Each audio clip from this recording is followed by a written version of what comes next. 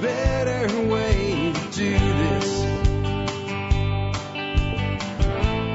Let me show you a better way. Hi folks, it's Jack Spirko with another edition of the Survival Podcast. As always, one man's view of the changing world, the changing times, and the things that we can all do to live a better life if times get tough or even if they don't. Coming to you once again from the Highway 7 Ridge Line from TSPN, that's the Survival Podcast Network headquarters. Today is Tuesday, the 24th of April, 2012, and this is episode 887 of the Survival Podcast. I'm stoked about today's show. It went from being just another show I was going to do to being something that's going to be really cool. I'm going to talk to you guys today about how to talk to people about prepping that are not already preppers. And I think this is a lot easier to do in 2012 than it was in 2008. Not because of the 2012 nonsense, but I just think people are more aware of the risks that we all face today than they were 4 years ago. So they're more receptive, but there's still kind of a lot of things that work and don't work when you're talking to people. So I was thinking, I haven't really done anything like this for a long time on this subject. So now it's time to do it. I did a show called Reaching the Unreachable that I think could be very helpful in this, but this is kind of a new take on it. Now, what makes me jazzed up about today is once I get through the introduction segment today, I'm going to talk to you about Zello again, which is this app that we're using to communicate with our smartphones, Androids, iPhones, things like that. You can also use it on a Mac or a PC, and I think there's some other options as well. Again, it's called Zello, like hello with a Z, ZELLO.com. Well, I've taken to, since Friday when I found out about this, setting up a channel called the Survival Podcast Channel, and once you get Zello, you can search for channels, search for that and find us, and join the channel, and then talk to other members of the community and me. I've been on there, for 15, 20 minutes at a time, and then back off and back to my life. And on my drives in this week, I've been on, and a little bit walking around the homestead. This morning, I walked around the homestead with the dogs, and I talked to everybody that was on the net about this show, and then I talked to them on the drive in. I'm going to play for you about a 2-minute clip of that as we lead off the subject today with all the things that people actually have done and are doing and how it's worked out for them. And not only will you get to hear real members of the audience kind of in a real-time format say what they think about this subject and how it's helped me put together today's show, you'll also get to see how cool Zello is and how it works. We'll do that in just a minute. Before we do, though, let's go ahead and take care of our sponsors. They do a lot to help take care of you.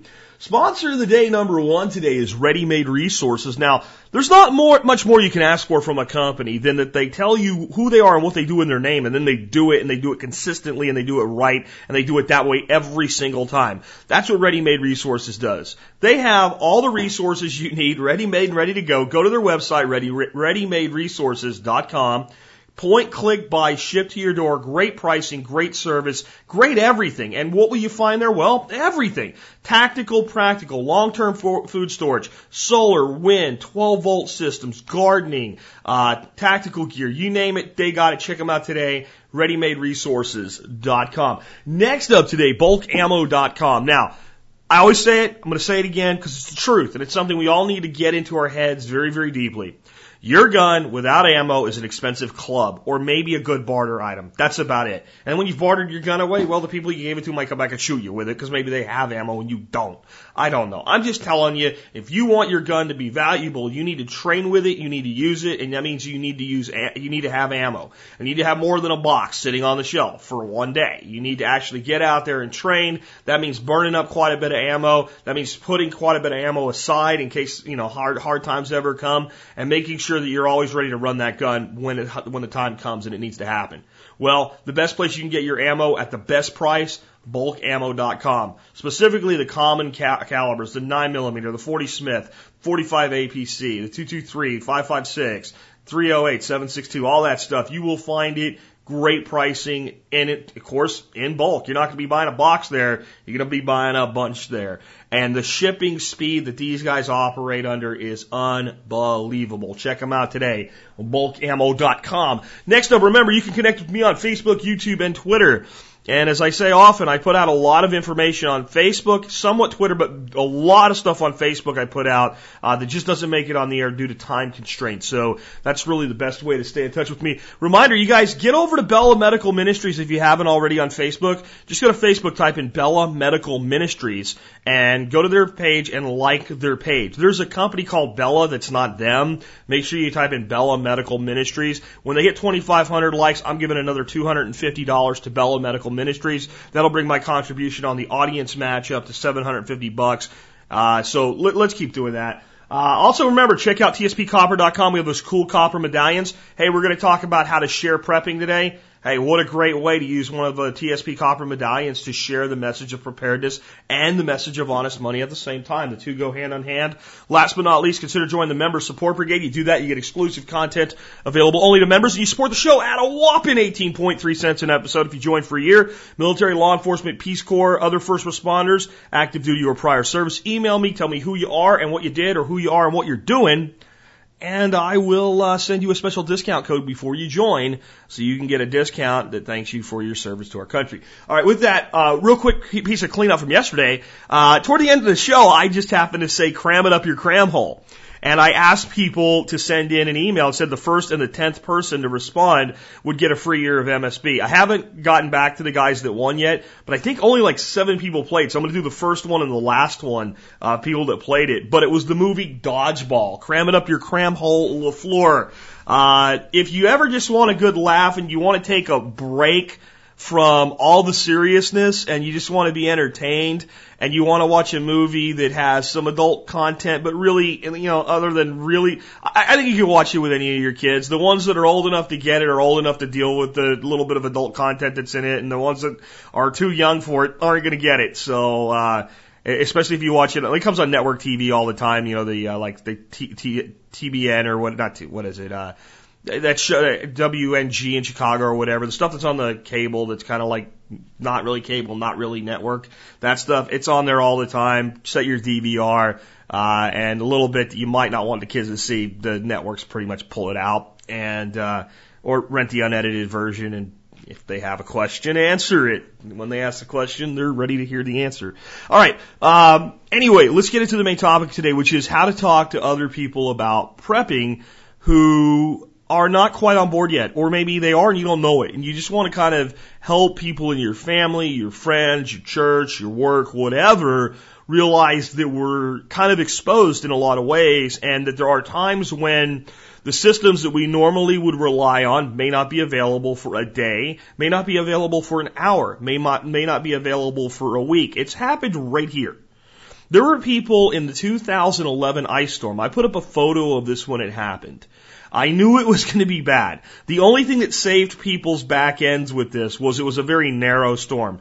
But when it was hitting me in Dallas, the line ran all the way out into almost El Paso, Texas, and then at an angle up to the northeast, and was touching Canada. It was literally touching the Mexican border and the Canadian border in an unbroken line of ice and sleet and rain at the same time. Fortunately for everybody in its path, that line was only about 50 to 100 miles wide at some of its wider points, and in some places it was very, very narrow and broken. But that's how big that one storm was. And there were people specifically in northern Arkansas and in Kentucky that went without power and services for up to 3 weeks. We had several people in the audience. So stuff does happen. So that's one example that you could give to people of something that really happened. And if you live in any part of the northern United States, ice and snow is a definite, you don't have to really convince people that it's possible. This mild winter that we just had might have some people lulled back to sleep, but, open your photo albums and if you live in the northern United States. And then in the south, we don't get a lot of snow, but we get a lot of ice, and that can do a lot of damage to power lines and trees, especially when we get it early before the leaf drop. So that's just a perfect example. But what I'd like to do before I go on any further is I'd like to talk to you about Zello, and then play this little 2-minute clip for you that came from Zello. Zello, again, is this little app, and it just turns your iPhone into like a Nextel. If you remember the old Nextels, you hold down the thing and it goes cheep, cheep, and you talk, and you can talk directly to another person without making a phone call. And that's cool, and you can put in contacts and accept contacts from other people. My handle's Modern Survival, by the way, and you can go directly person to person. But what's more cool is you can set up a channel. And anybody can set up a channel. This is all completely free, by the way. And once you have that channel set up, anybody that joins that channel can talk to each other all at the same time, like a chat. And that is what you're about to hear. Now, here's another thing you can do. If you wanted to set one up just for your work or just for your home, like your family or whatever, and I wouldn't say this is like totally secure from the government or anything like that, but if you wanted to make it just for you guys and keep everybody else out of your way, you can password protect the channel, and only people with access to the password can get in. That's not what we've done here. Anybody at all can join the TSP chat.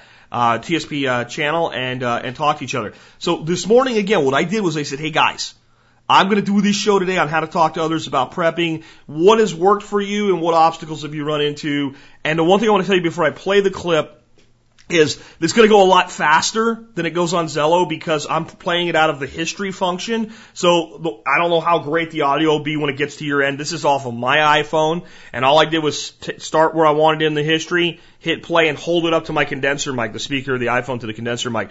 So what you're going to hear is more rapid than it goes on the net. Generally, you'll have fairly long pauses while people wait to make sure no one else is speaking before they key up and talk back. Same kind of rules as if you were on a ham radio net or a well-run CB group on a CB channel, waiting till the thing's clear. Also, if you do jump on Zello, once you log into the channel and you're on the channel, any channel, not just ours, give it 30 seconds and wait to see if anybody's already got a conversation going before you jump in. Just a little etiquette thing. And if you don't, just, introduce yourself and say you're there. You'll hear that. And, about 2 minutes of people giving me feedback for today's show. This is what Zello's like. Good morning, all. Howdy. Roger that. Welcome, team member. Anyway, guys, today's show is going to be about how to talk to people about prepping without turning them off. I'll be heading into the office in just a bit, be listening the whole way. Anybody has anything you've run into that's worked or not worked, or resistance, things that cause resistance or whatever, just let me know, and I'll try to work it in today. I'm sorry, can you repeat that? Something that's caused resistance in our preparedness? No, in talking with other people, have you run, anything you've run into if you've tried to talk about preparedness with other people that's caused immediate resistance, or anything that's worked well? I like to compare it to having car insurance or a spare tire. Used not a modified version, a simplified version of your whole, I can't remember what you called it, but basically you're more likely to lose your job than you are to face Mad Max type scenario. And when I talked about it that way, people are like, oh, yeah. Having facts together about current economic situation seems to speak a lot to people's fears and concerns. With each person, you've got to find something that they're interested in, introduce them to preparedness through that, then kind of leave it at that before you bring up the next thing for a while. I am digging Zello. You guys are doing all my work for me this morning. To set up a family network just so we can stay in contact with each other, especially during times where stuff gets really busy. This seems to be a nice way to do things. Use the system that's already in place. I was able to tell the folks that I meet with every week, last week, I'm always talking about how Jack says that it's whether something may happen differently to other people. It may not hit my fan or your fan, but last week I got a notice in the water bill that said that there was high contaminants last year. Simply because we're using our Berkey, we were protected from that, and it wasn't an economic collapse or what have you. It was just simply a mistake on the water department's problem. On that last transmission, so when you got that notice, the damage had already been done, correct? Absolutely, the damage had already been done. It was last year, and I called my buddy who was in wastewater treatment. He said it was nothing, no big deal, but it was haloacidic acids, which are carcinogenic and cause developmental problems in the brain and attack organs. So if you'd have been filtering your water in your home, a simple filter would have done it, but that would have protected you. Actually, too, something on the level of how to reel somebody in from the crazy edge would be awful helpful too. That's actually. Well, that conversation continued on all the way into the office, and I dropped out of it while I was on the Edge network and using 4-wheel drive and trying to keep from spilling my coffee, and came back in, and we had a great conversation, some suggestions for the show. It was a great, cool thing, and I think that Zello itself can be one of the tools you can use to help people get on board with the concept of preparedness. You don't even have to bring them on the TSP channel. You know, set up a little channel with a few of your buds from work or whatever, or your own family. And just when you're going to talk to somebody that you think maybe you'd like to share the message with, just say, hey, let me show you this cool app. Check how this works. And just, call your wife, call your kid, or, do the group thing and, go, hey, who's out there right now, and where are you at, check in, and have maybe, if you have 2 or 3 kids, it'd be great, wouldn't it? If you could, get them using, because most of these kids today are running around with better phones than their parents, and if you could pull it up and go, Tommy, Sue, and Bob, each one of you check in, let me know where you're at. I'm over at Susie's, I'm down by the park, I'm at football practice, getting ready to go in, I won't be able to talk. I think that makes an impact on people. And that could be with your kids, it could be with a sport, it could be anything, any group of people. You could even use our network if they've got a person that's somewhat receptive and start saying, hey, you know what, this is free, you could set this up, and everybody in your family in a time of emergency, even if the cell networks are down, as long as there's an internet connection that you can jump on, a Wi-Fi connection, everybody can still talk to each other. And that means that if only one person is in a place where the cell networks are down, which is far more likely, by the way, that's the only person that needs to find an internet connection, and everybody else can still use the existing network.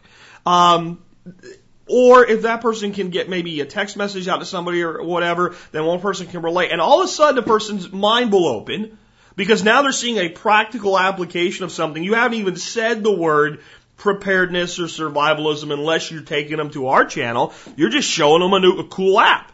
And this will almost indefinitely lead. Well, that would be great if something went wrong. See, and this is how you get people on board with preparedness. You get them thinking for themselves instead of you trying to cram information in. The human mind is a remarkably complex and at the same time very simple thing. It's something that as a salesperson in the past, you learn a lot about if you're going to be an effective salesperson.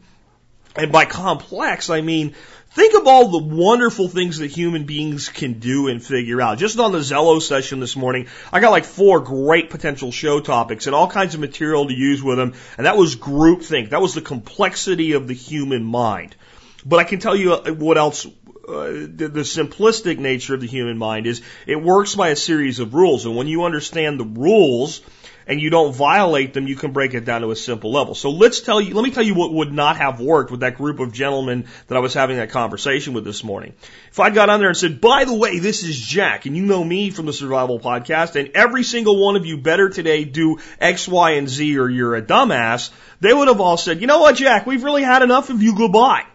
And they might have turned off and never came back in. I wouldn't do it as a social experiment because I might not get the opportunity to apologize and say, hey, it was just a gimmick. It was just a C. But why is that the case? It's not just arrogance, and it's not just overstepping and claiming to be something I'm not. Like, I'm so smart, I know what every single one of you should do. That's pretty arrogant. But it's just the way that the mind works. Whenever you're trying to force information into a mind, that mind will lock up. And the harder you push, the harder you shove, the harder you argue, the complexity of the mind will be utilized to solidify the simplistic nature.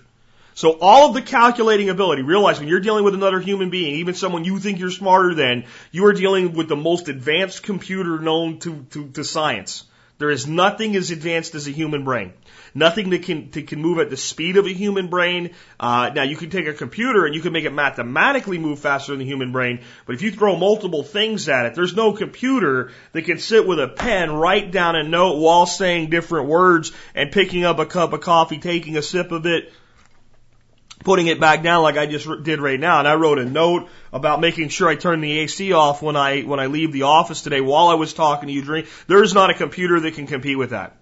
So you're dealing with a computer with equal capability of your own, and if you're in push and they're in block mode, you're at stalemate. That's why people can't sell. That's why people can't sell ideas, because they think that way. I'm going to shove this information in.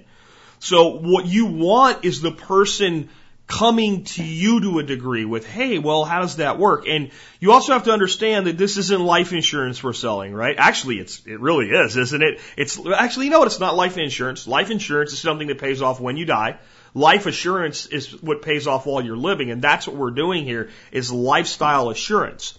Well, the life insurance salesman knows very well, because he's trained this way, that if he's going to sell life insurance, it needs to be a single call close, which means I must walk in, convince you that you're going to die, back up the metaphorical hearse into your driveway, let you look at it, let you smell the dirt that one of the two of you guys are going to be buried under and the other one's going to be left behind. If you're married, I got to have your spouse there, and I got to leave with a signed application. The odds of me getting a sale, if I'm good at what I do and I'm talking to the right person, are probably 30 to 50%. In any individual qualified lead that a life insurance salesman goes in and does that hard sell on. There's another 50% of people that aren't, that you're not going to sell to. Some of them are people like me that'll go, just get out of here. If I need you, I'll call you, and you've ruined it now by doing that. But there's a very strong close rate for qualified leads. That's why they do that. As preppers, we should not be emulating that. We should be using long sales cycles to sell the idea of prepping. All you're doing is warming up the audience on the first contact and letting it be, and planting a seed and letting that seed cook. So if it's Zello or anything else, it doesn't matter. The big thing I believe in is using their existing interests, and one of the folks on the session said that. If a person is already into hunting, then talk about the self-sufficiency aspects of hunting and how much food do they actually bring home and what's the cost of gathering it. Is there any way that they could see that they could gather more food for less money without paying to go on private land, and what are the limitations there, and what type of gun do they use, and would they see it as a means of defense, and have they ever actually relied on their food, the food that they've gathered to cut the grocery bill, and has that been successful, and all of a sudden you're heading down the path. All right?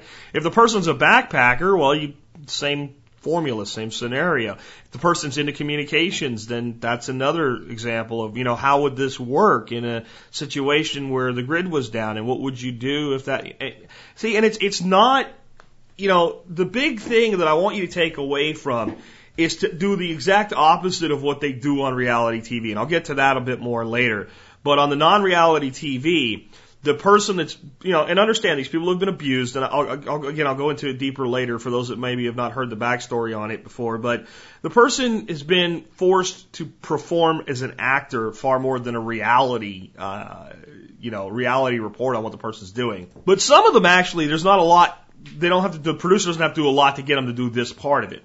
They'll say something like, well, when the U.S. economy collapses, there will be people starving to death in the streets, and everybody will be scrambling everywhere to get whatever they can, and the people that aren't prepared will go out and try to steal from the people that are prepared.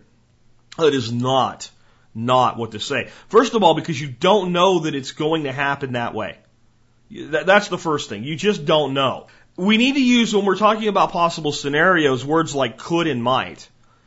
A better way to put that would be, just looking at everything that the government's been doing with money and debt, I think it's possible that we might see a major recession, or even we might see the currency itself revalued or somehow even collapse. And if that happens, it might be a good idea to be prepared, because there might be a lot of people out there who, aren't prepared. And I would think that most people really aren't prepared. Wouldn't you agree? And then let them tell you what they think, and then listen. You always have to put the mind into receptive engagement mode, right? You want somebody in a conversation that's bidirectional, two directions with both ends open.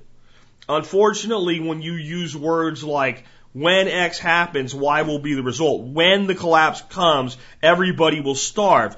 If you break that person's comfort level with that, even if you fully believe that, even if that person inside fully believes that, if they're not ready for it to be that blunt yet, the part of the brain that allows the simplistic bidirectional conversation that's an information exchange that says, I'll take this info in, I'll give you what I think back, and I'll think about it and see where it leads me, because that's a reasonable way for humans to communicate, shuts down.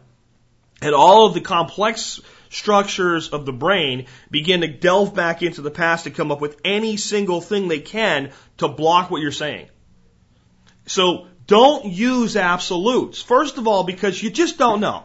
I tell you all the time that it's a mathematical certainty that the current economic system at some point must fail.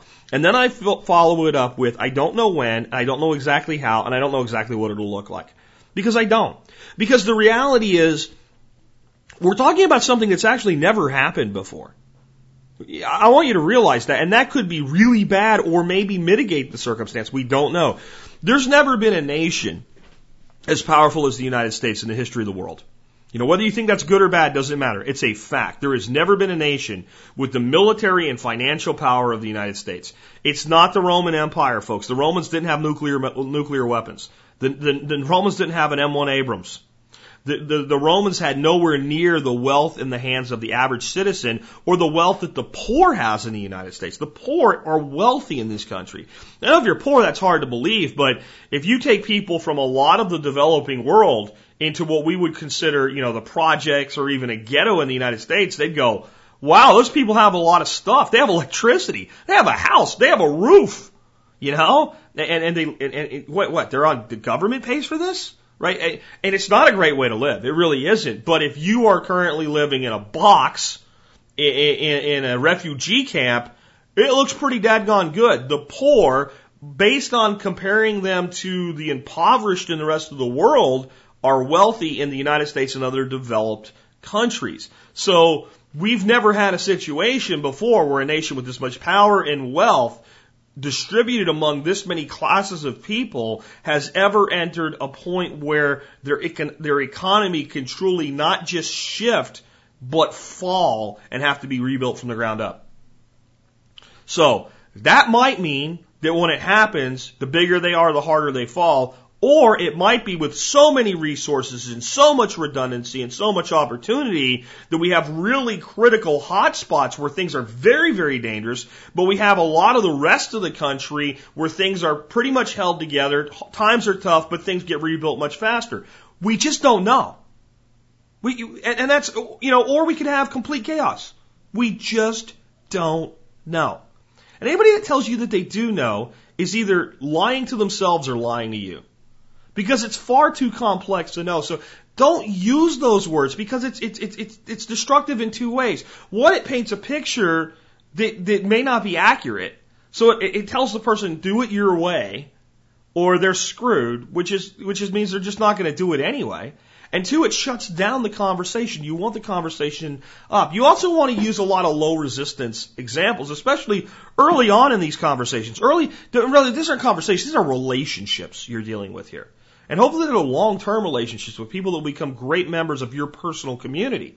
And maybe they're only going to be 10% prepared, but I'd rather have a bunch of 10%ers around me that are, good people than a whole bunch of jackasses that are 50% prepared. Because if they're jackasses, when they run out, they're going to turn on each other. I don't want anything to do with people like that. I want people I can work with because there's plenty of resources here to work with if we're of a common mindset when things go south. So you want to, focus on that long-term relationship with people and use what I call low-resistance events as examples. Point out scenarios that no one can possibly say are, that can't happen because they've seen it happen. Talk about storms, tornadoes, hurricanes, and talk about how sometimes after those events, people loot and steal. Talk about the fact that you know of a guy that was on this show, and if you haven't listen to the episode, just search for Mark Halley in the subject box of the site, and you can find the show. Mark had his house burned to the ground. Well, not burned to the ground, burned severely. It was still a standing structure. They got out some of the stuff they could. They went to a hotel.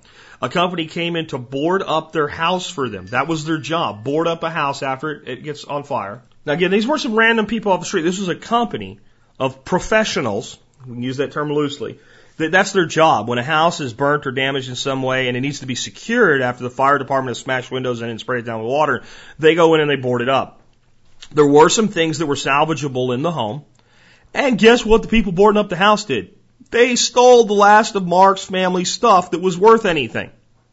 And then when other things were taken out and shipped, they were also stolen. So even responders sometimes take from people in the worst situation. Most don't, but some do. And that tells us that the general public, when they're down and out, may be more likely to do it. So use things that have really happened. Talk about the ice storm from 2011 that I'm talking about.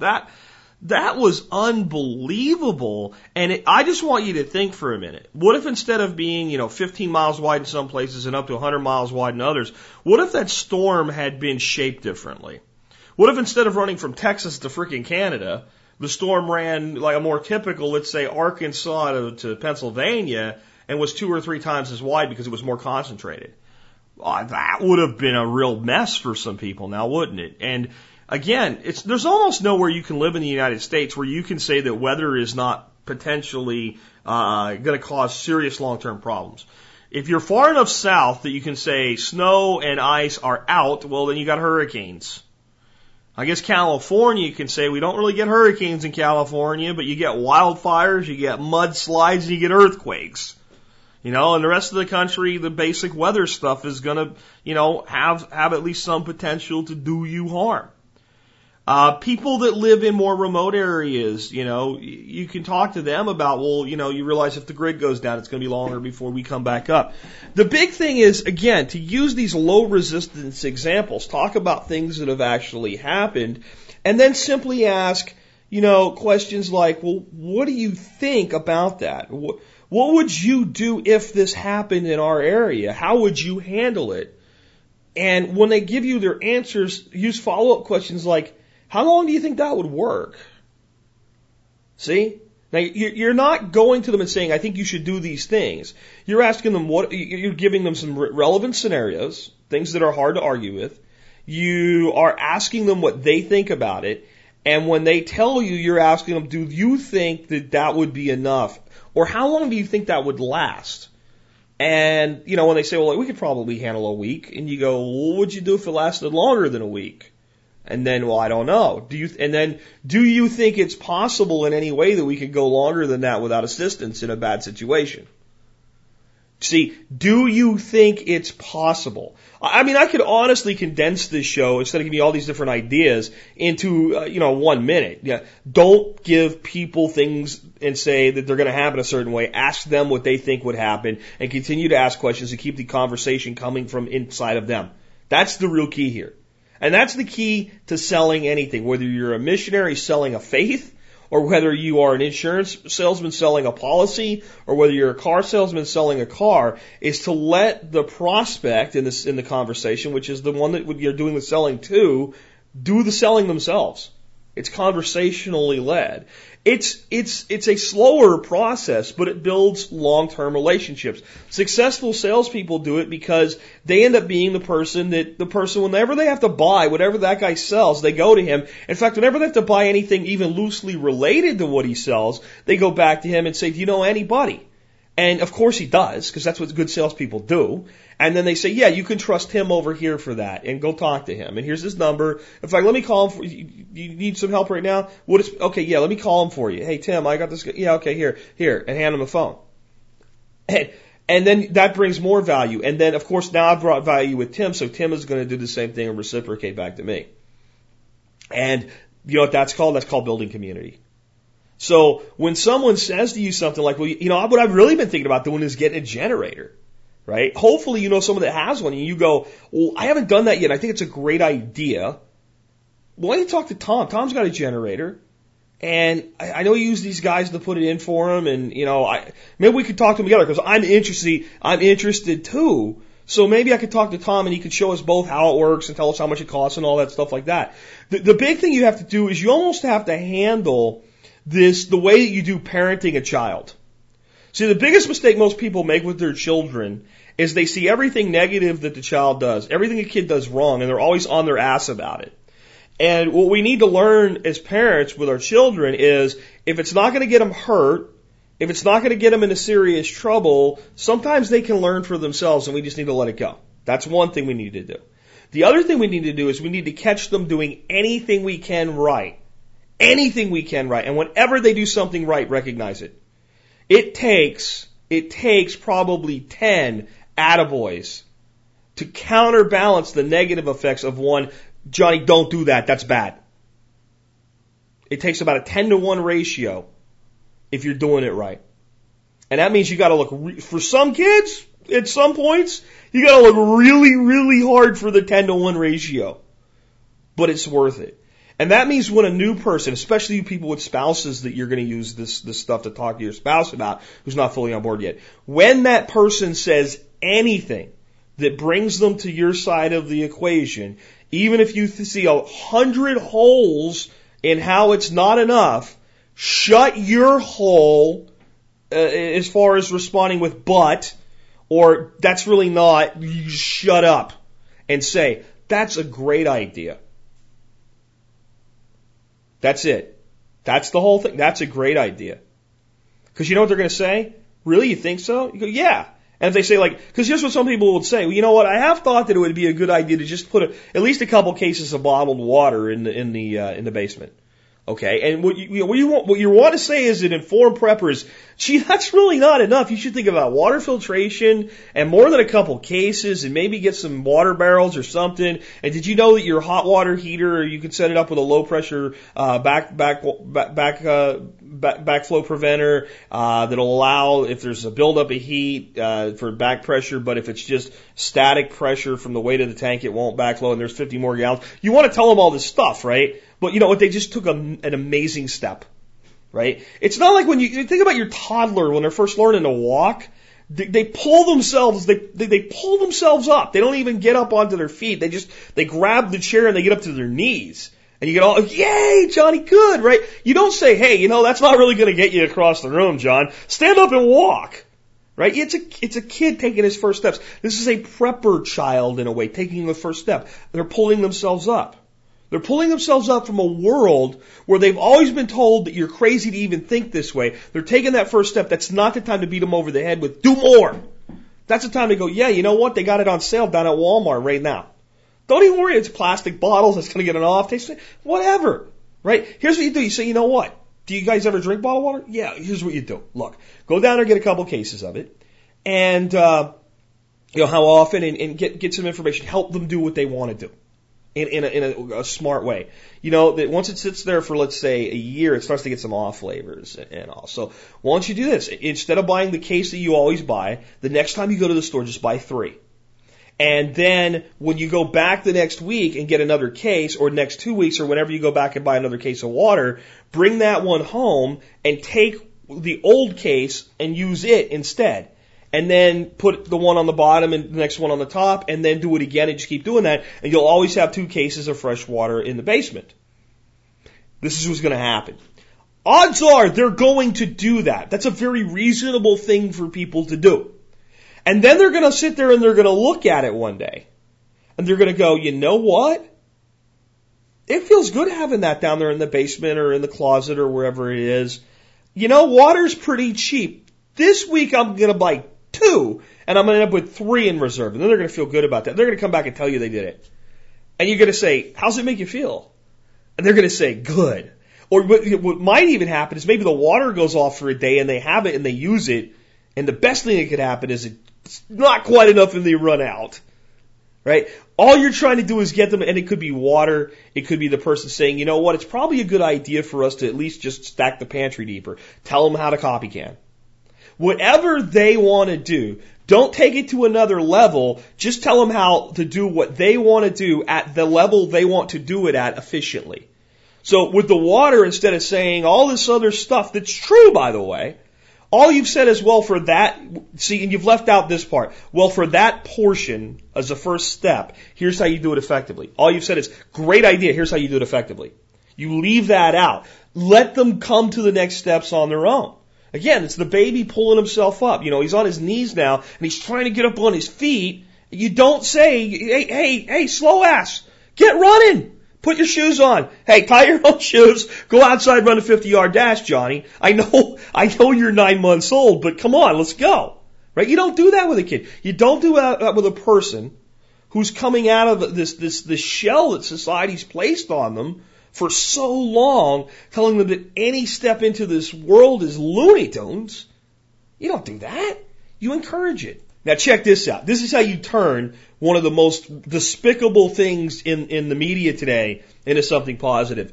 The doomsday preppers, the doomsday bunkers. By the way, like I announced yesterday, they're going to do doomsday singles. I don't know what it's going to be next. Doomsday doggies. Who the hell knows? But that's out there now.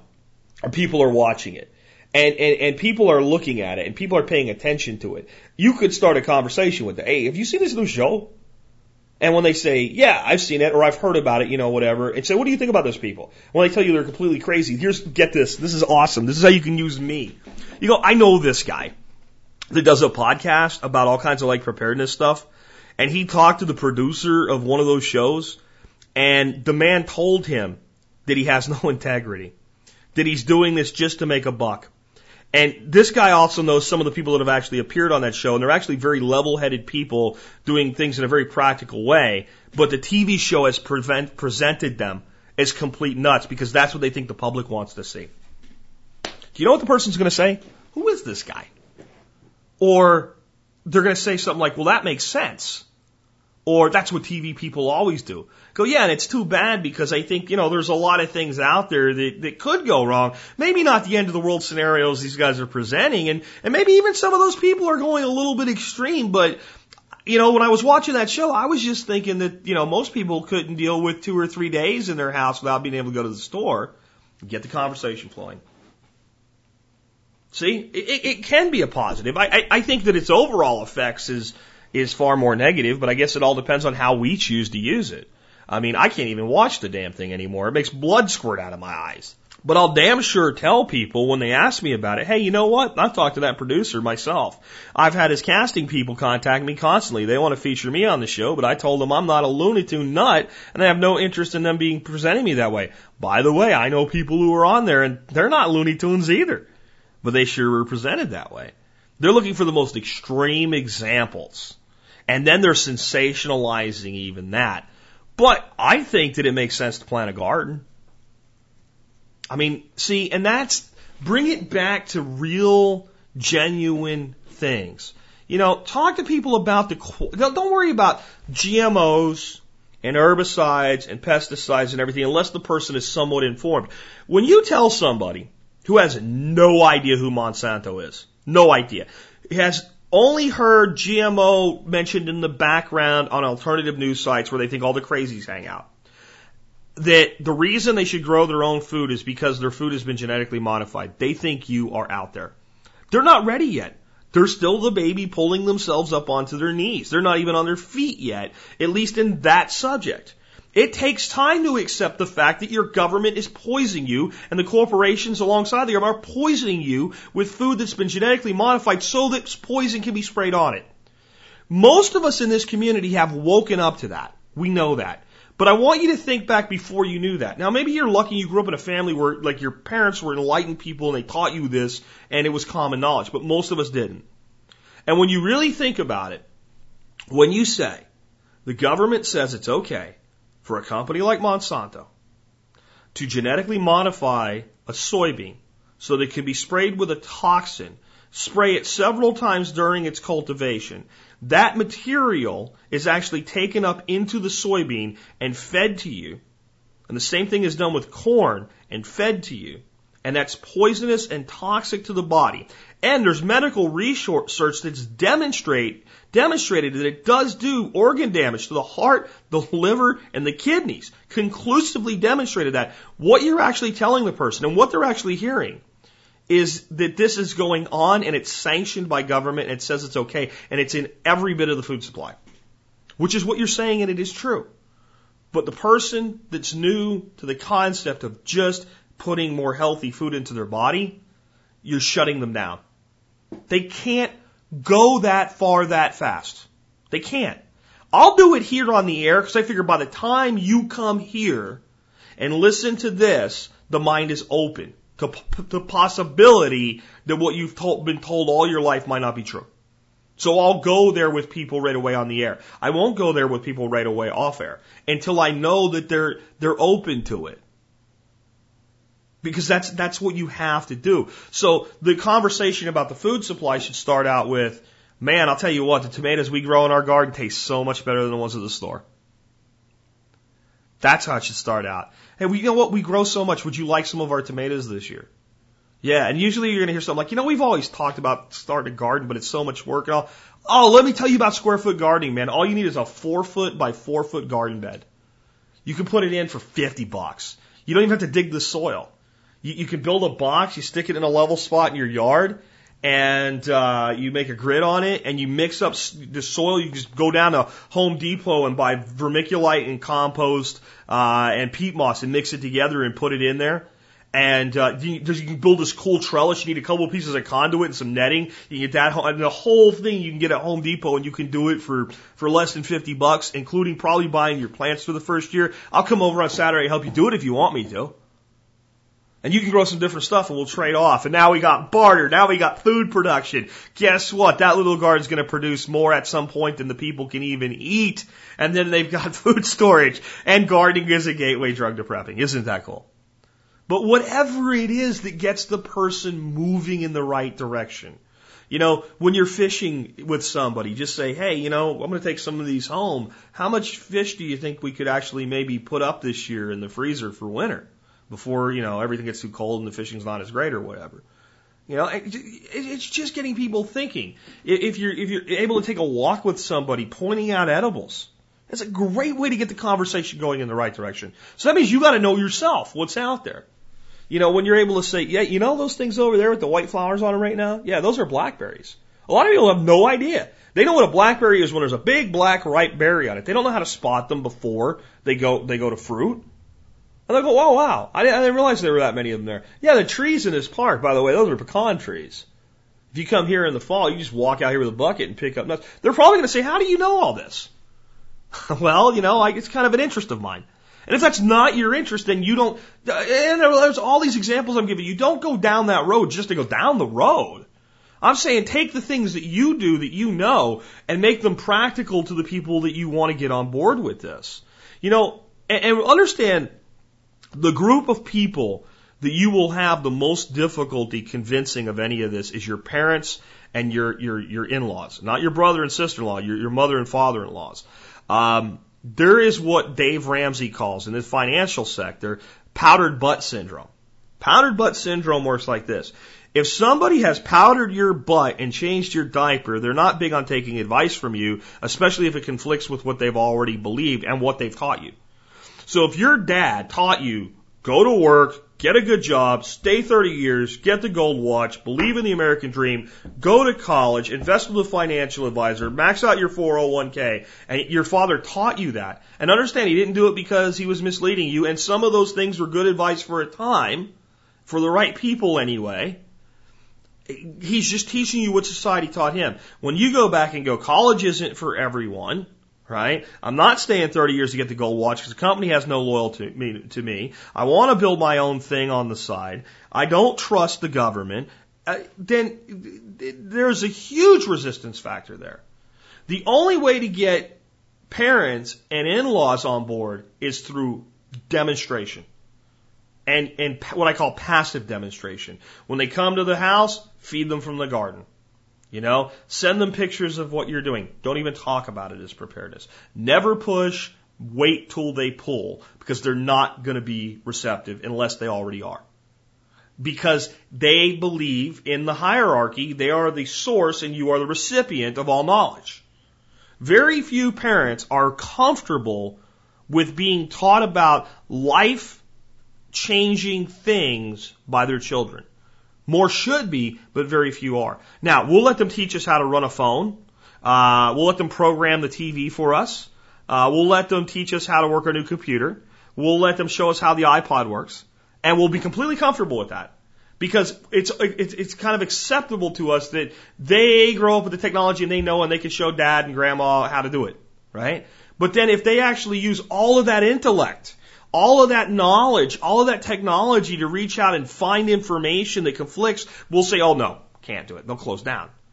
You're not going to change it. You're not going to change it. So you got to go with it. And this is the big lesson about all of this. Every human being has boundaries. And you don't change those boundaries with force. It's not possible. If you are talking to somebody and you meet a point of resistance, And that resistance is solid. Let's say it's like, if you said to somebody, did you know that right now the corn that's in everything is soaked with atrazine, which is a herbicide? And they go, that doesn't seem right. That's not strong resistance. Well, it is. I can show you some articles on it and stuff like that. It's a herbicide that kills off the weeds, and the corn is now grown in such a way that this stuff won't kill the corn. Don't even say GMO, right? And so they spray it straight on the corn. And of course, anything you spray that's a liquid onto a plant, especially once it goes to the ground, when the plant, takes moisture up, it goes into the plant, right? And they'll go, yeah, okay, that makes sense. So it goes in the corn, and then once it's in there, you can't wash it off. It's not on the outside, it's on the inside. And that's why I don't like to eat anything with corn in it, and I like to get organic corn and things like that, or grow my own, because it's the only way I can be sure, because all of the commercially grown corn is grown that way now. See, you can have that conversation, but if you say, did you know, and they come up with that, no, that's just nonsense. Don't push. Go to a different subject. Talk about football on Sunday. I don't know. Preserve the relationship. Don't push when you meet strong resistance. It will only increase the resistance. It will only strengthen the resistance. When two energies engage and they're in conflict, they literally suck energy from each other. I kind of like to swing now as to why we need to do this. I get questions about it once in a while. And I'm hoping I'm reaching more and more people with this type of a message today, peppered in through all the episodes, so that you don't get yourself into a situation where it becomes very difficult, where you've already created the strong resistance.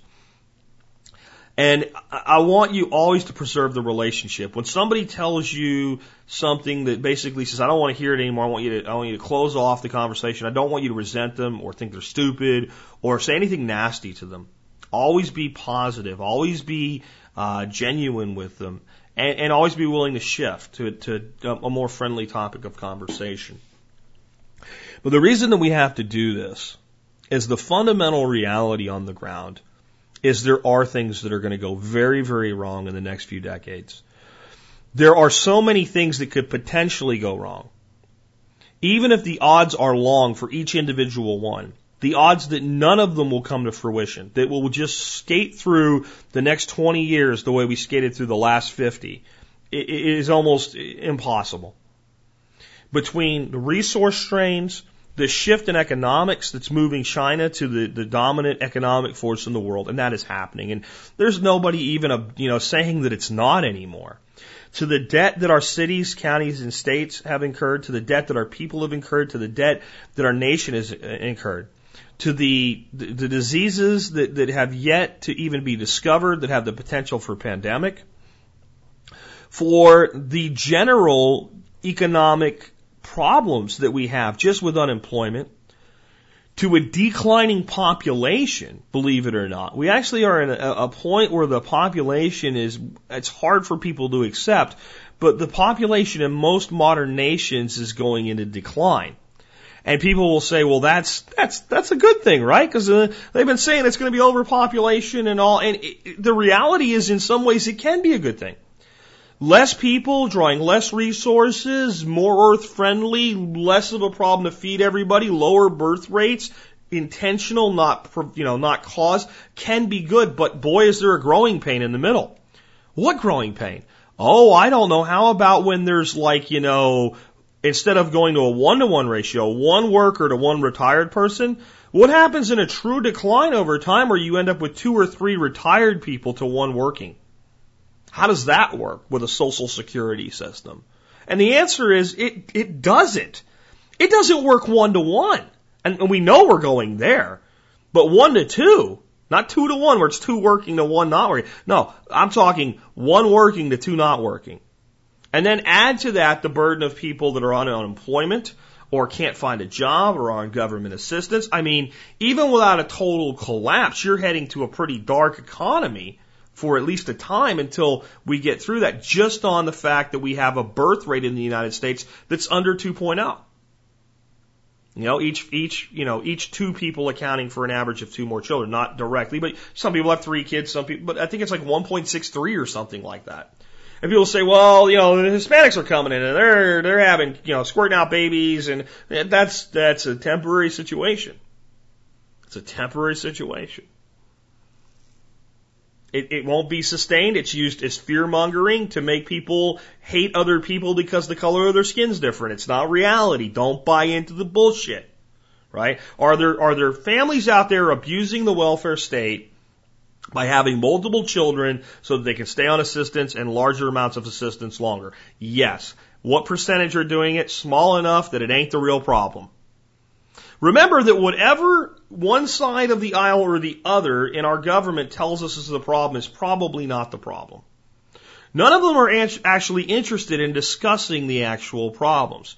We wouldn't be messing around with 35-year-old Supreme Court decisions that are not going to be overturned ever, and making that an issue in a debate for who is going to be a senator or congressman today if they were actually interested in talking about the real problems. If they were interested in talking about the real problems, we would actually be talking about the system that causes the debt rather than the number that is the debt. Neither side's solution actually does anything to stop the debt from growing. Do you understand that? I hope so. Neither side does.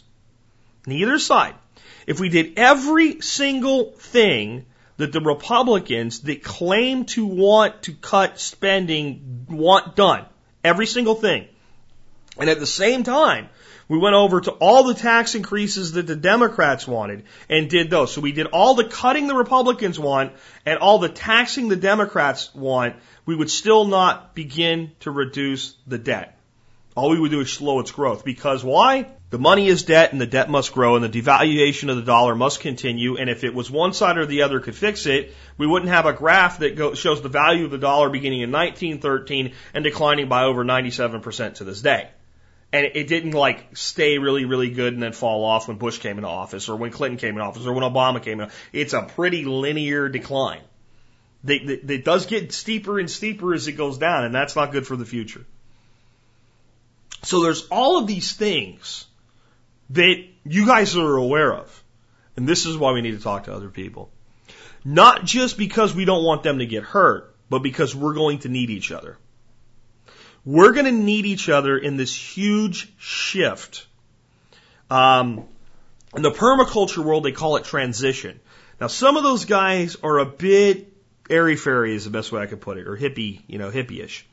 And they think of transition in a different way than I do, and that's fine. But what we agree upon is that there's going to be some type of transition. Some believe that all the oil will run out and that will cause... It ain't going to happen. It ain't going to happen. Not in the foreseeable future. There's a lot of oil out there. There's a lot of ways to get a lot of other oil out of the ground. There's a lot of natural gas. There's a lot of coal. And despite all the BS that the current ass clown in chief makes about, we're not going to do this and make it all dirty or whatever, they're going to do it. They will burn down the last oak tree to fire a generator before anybody turns off an Xbox. That's how much damage they're willing to do to keep things the way that they are. And everybody that's in the offices that talks about doing something about it, 1% of them are actually genuine. 99% of the people running our government don't give a shit about any of the things that they talk about. All they care about is power and money.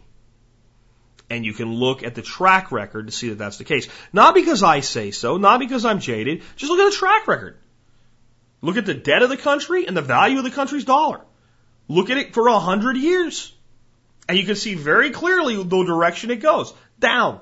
Doesn't matter who's in office. Doesn't matter who holds the Senate or the House or the presidency. Doesn't matter. Value goes down. Debt goes up because the two are pegged to each other. And between that and the other things that are going on out there, sooner or later this has to come to a head. Maybe we don't have the peak oil that everybody thinks about where there's no oil left. What we have is oil that is now priced in such a way that we're paying $12, $13, $14, $15, $16 a gallon for gas. Sounds incredible. Sounds that's not possible. Yeah, go back to 1994 and tell somebody, you know what, soon, one day you'll be paying $5 a gallon for gas. And when it goes down to $3, you'll be happy about it. You sound like a loon. How do you sound today? You sound like, well, duh, that already happened. It's just a progression of things.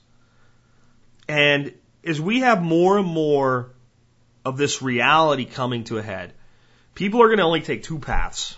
Actually, three. Panic, ostrich, or prepare. That's one of the three they're going to take. And you want as many of the prepared around you as possible. Your next choice is ostrich, and the last people you want are the panics. Right? The ostrich is just going to pretend nothing's going on, and they're going to turn into a panic if they're not surrounded by a lot of prepareds when the situation comes to a full head. The panics are the ones that are going to cause the real problem.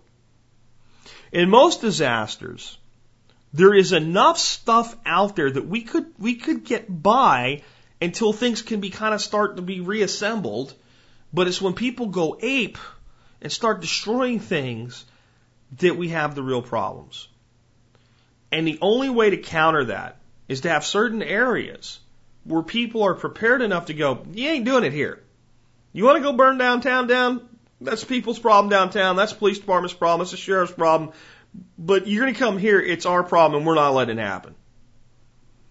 What gives me hope for this country is that we have freedom of speech. You know, Nancy Pelosi wants to change the First Amendment, by the way, to what it actually means. More on that at a feedback show in the future. But for now, we have the First Amendment, so we can all talk to each other. 2, we have amazing methods of communication like the Internet and Zello to be able to communicate across and get this information out. 3, we're an armed society. An armed society is a polite society. And you can only have so much looting when you start going into neighborhoods and, you know, every other house is armed. 4, people are waking up. And 5, we do have a lot going for us here in America. For all the things that we've done foolishly, we have a lot of natural resources, we have a lot of smart people, and we can deal with the shift. But how long and what it gets to look like, we don't get to determine that. Events and fate and reality will determine that. But what I know is I want as many people around me that are ready to deal with it as possible when and if it occurs. And if I live so long as to the point where it doesn't happen in my lifetime, and people say to me the way I think they did to Mel Tappan toward the end of his life, well, did you waste it? I would say absolutely not. I lived a better life in case times got tough, and even if they didn't. I love the way I live. I love the mentality that I live with. I love being able to take care of myself. I love not being willing to accept a lie because of fear. I love being able to feed my neighbors. I love watching my neighbors as I've been working on this garden look at me like I was a little bit nuts because of the giant mustard and oat grass growing on the side of the hill up into this huge pile of weeds, and coming by yesterday and looking at this huge pile of mulch I just put down into a garden bed where I planted cantaloupes and watermelon. And then asking me again about this hugel whatnot thing that's you're not gonna have to water much. Yeah, I love that. I love knowing I can take care of myself, defend my wife. I love being a true gentleman and knowing that if somebody insults my wife, they've made a mistake they're only going to ever get to make once. You know, I love living the way that my grandparents would have wanted me to live if they were alive to see me living this way today.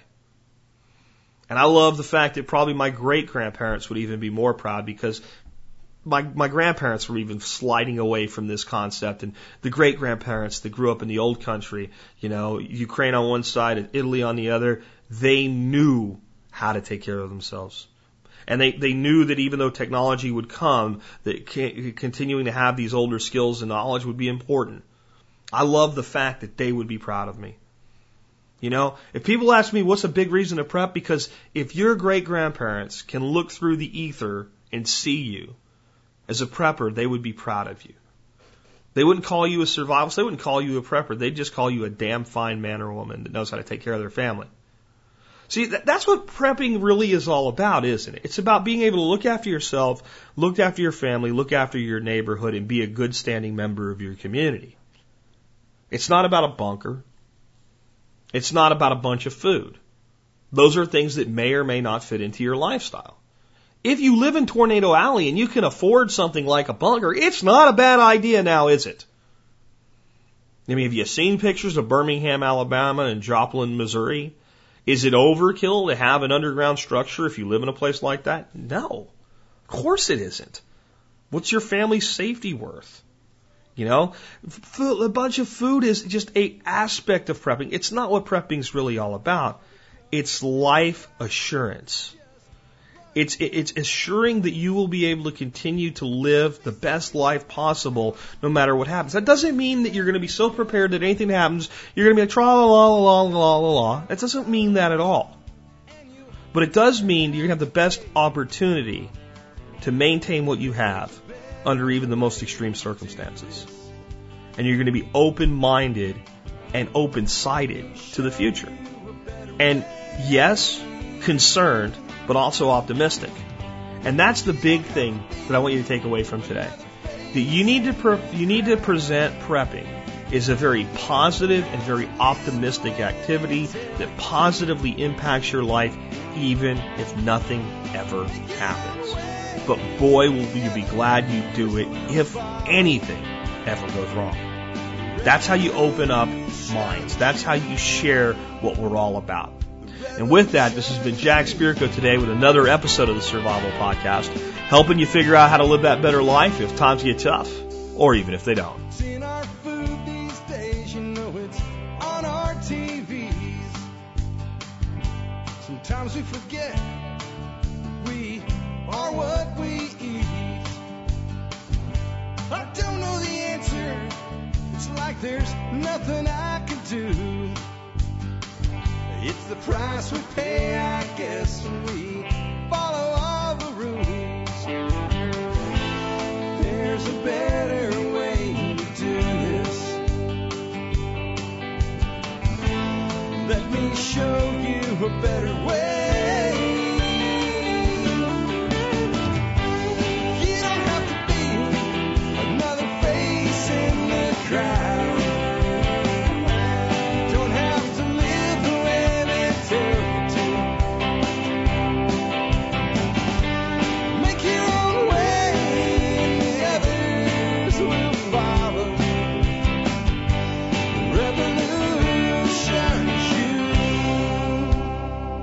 Revolution is you.